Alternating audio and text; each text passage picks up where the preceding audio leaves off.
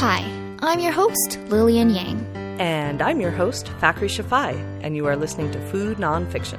So this is the story of where Rice Krispies treats came from. In Canada, also known as Rice Krispies Squares. This is one of those stories that's better than it first appears. Anyways, let's get to it.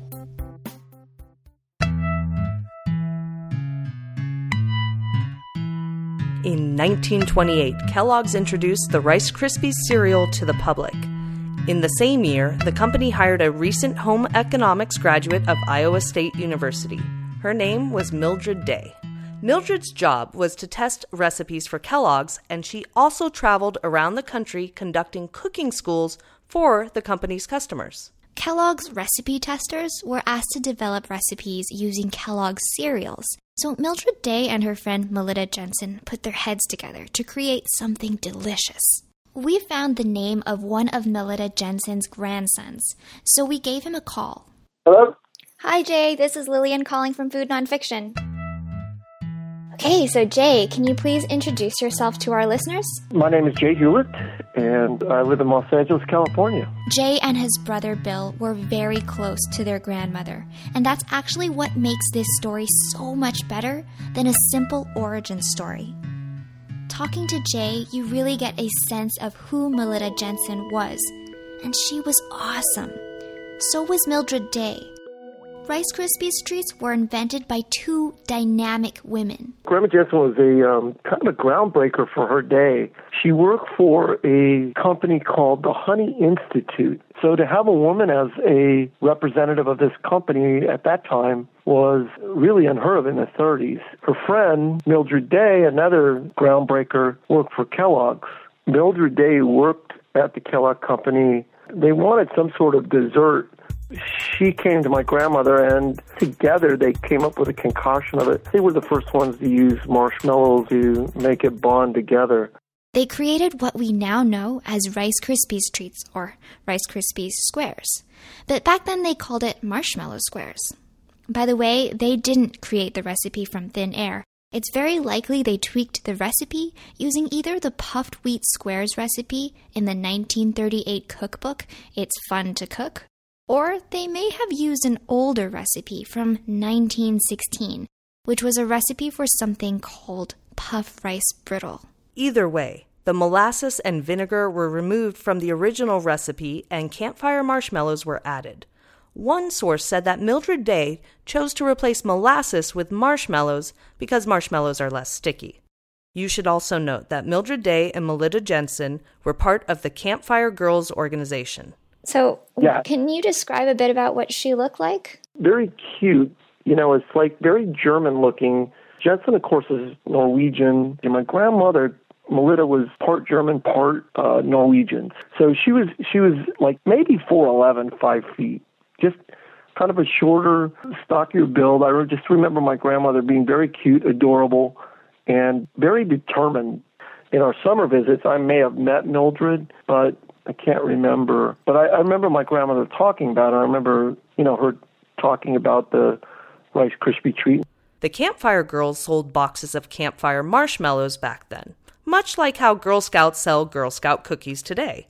So perhaps that inspired the use of marshmallows in the recipe.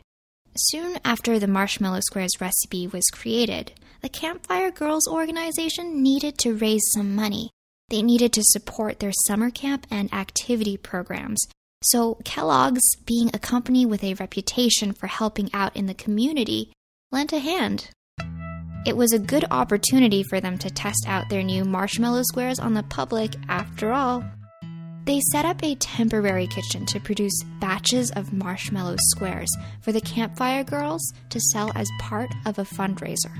Mildred Day worked in the temporary kitchen for 2 intensive weeks, every day from 6:30 a.m. until 10 p.m. She was a dedicated Campfire Girls troop leader, and her scouts were able to sell hundreds of Rice Krispie treats in Michigan during that summer in 1939.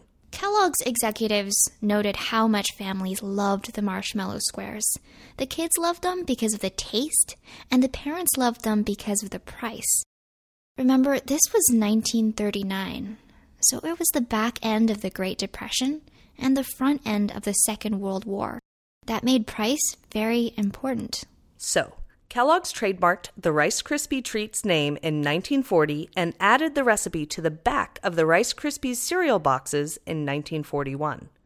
In 1995, Kellogg started making the packaged version of the treats for grocery stores. And they are still incredibly popular. A wonderful legacy left behind by two wonderful women. Very loving, very caring, thoughtful grandma. Couldn't ask for a better person to have as a grandmother. Here's a quick follow-up on two of her grandchildren. Her grandson, Bill Hewlett, actually followed in her footsteps and is currently a chef. My brother would hang around in the kitchen with her a lot more than I would. He would sit and watch, and they would sit, and my grandmother would teach him to cook certain things. And her grandson, Jay, is a teacher, filmmaker, and comedian. Come on, give it up! Give it up! Jay Hewlett! Stick to the end of this episode for a clip from one of Jay's shows. Did you eat a lot of Rice Krispie Treats as a kid? I did, and I made them too. Did you? Yeah, I ate a fair amount of them, but I've always been more strongly pulled towards chocolate than towards marshmallow. Chocolate is treats. better. Yeah. Do you actually call them Rice Krispies Treats? I've always called them Rice Krispies Treats. Okay, I didn't even know what it was when I first saw it. Oh, really? I was trying to research Rice Krispie Squares, and I was like, why does it keep directing me to Rice Krispies? I wonder if that's a U.S. versus Canada thing. It is. Oh. Hey, Food Buffs, please write into us at feedback@foodnonfiction.com because we always love hearing from you.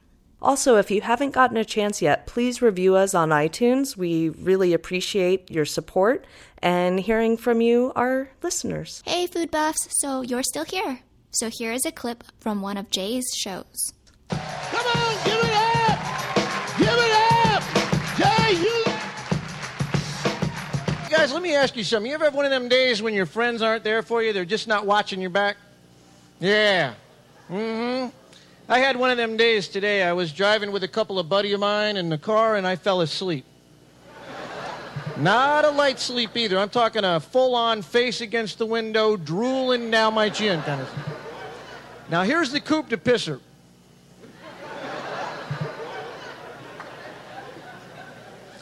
I wake up at a stoplight just in time to hear this couple in the next car go, "Isn't that cute? They're taking a little retarded man to Disneyland." I mean, I'm talking about simple communication here. Like, wake up, you look like an idiot. Yeah, my buddies, you know? I mean, even truck drivers know how to communicate, right? I mean, they even have signs on their trucks telling you why they drive the way they do. You've seen it. I drive with my lights on for your safety. That's good. Good communication. And if you can't see my mirrors, I can't see you. That's a darn good thing to know when you're passing that tanker full of gas. Am I right? You do not want to be flicking that cigarette out about then, do you? So I decided, hey, you know what? I want to be a better communicator, so I put signs on my car. I drive with my brights on because I'm a jerk-off. If you can see my middle finger in your mirror, it means you're a jerk-off. 9 out of 10 people suffer from hemorrhoids. Does that mean the 10th guy enjoys it?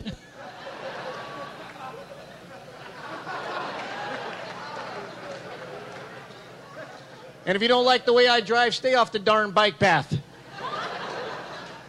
Right?